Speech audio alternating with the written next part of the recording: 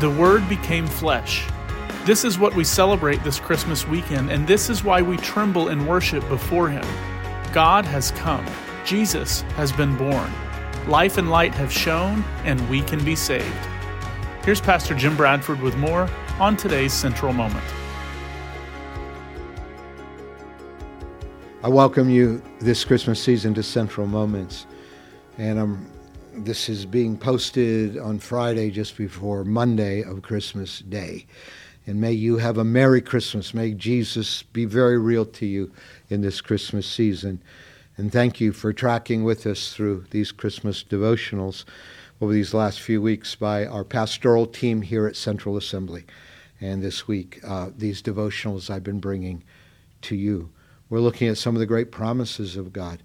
His promise to be our protector, to be our Savior, to rule our lives out of His providence, and the promise to be with us. And today, we just want to look at that amazing proposition that Jesus, the living Word, who is our Creator, has also come to become flesh and to dwell among us. In the beginning, John writes, John 1:1, and here he's quoting Genesis 1:1. Here he's taking us back to the very beginning of the Bible. In the beginning was the Word. Now Genesis 1:1 says, in the beginning, God. And now John says, in the beginning, the Word. And he's going to say that the Word was God, and the Word was with God. And the Word, it turns out, as you read the next verses, is Jesus. Jesus. This is the word capital W. And so here we have the new Genesis. The fact that we can be born again, that the new creation can come to our lives. And yet it's linked to the first creation through the Word. We know in the first creation that when God created, He spoke. He said, let there be light. Now John said, in the beginning was the Word, who was with God and was God. He was with God in the beginning, and through Him all things were made. And without Him, without Jesus, the Word, nothing was made that has been made. And so Jesus was that active agent of creation in Genesis 1. When God spoke and said, let there be light, at the heart of it was Jesus in all of His creative capacity and power.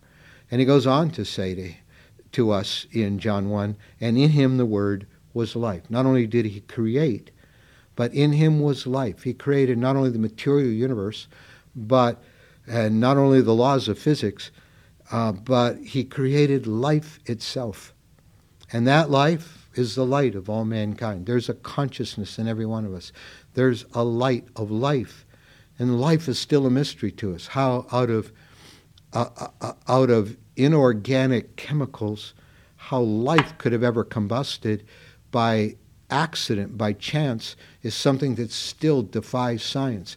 But John said, the Word, Jesus, is the one who brought us life. He brought us consciousness. He gave us an eternal spirit. We who are human beings, something the animals and our pets don't have.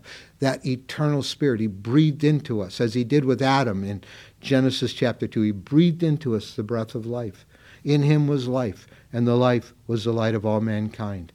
And the light, again referring to the Word who brings life, shines in the darkness. And thank God, I love this statement, the darkness has not overcome it. We may look at our world today and say darkness, evil, catastrophes overcoming our world. We may look at some of our family members and say darkness has overcome their lives. Some of us may be right now, we're in a place where we're far from God and darkness is overcoming our lives. But the Word, the living Word that created all things and breathes life into us, He is the light that dispels darkness, and darkness will not win against Him. I want you to trust Him today to be the light in your life. I want you to trust Him today to shine in and break darkness in your children's lives, in your parents' lives. And it's not too late to surrender yourself, to humble yourself, to repent of your sin, to repent of trying to do God yourself, and instead of serving and following the true God and receiving His salvation. It's not too late for you to come out of darkness into life right now. And why can this happen? Because a few verses later, In John chapter 1, John makes this glorious and amazing statement. And the Word became flesh and made his dwelling among us. And we beheld his glory, the glory as of the only one Son who came from the Father, full of grace and truth. The creative Word of the universe became flesh when that baby was born in Bethlehem to dwell with us, to bring the light of life, and to be to us God's glory, God's grace, and God's truth. Thank you for the miracle of Christmas, Lord, and thank you for the great overarching story of your creative power, and that you are light and life. Dispel darkness, bring life and hope today, we pray, in every one of our lives. In Jesus' name, amen.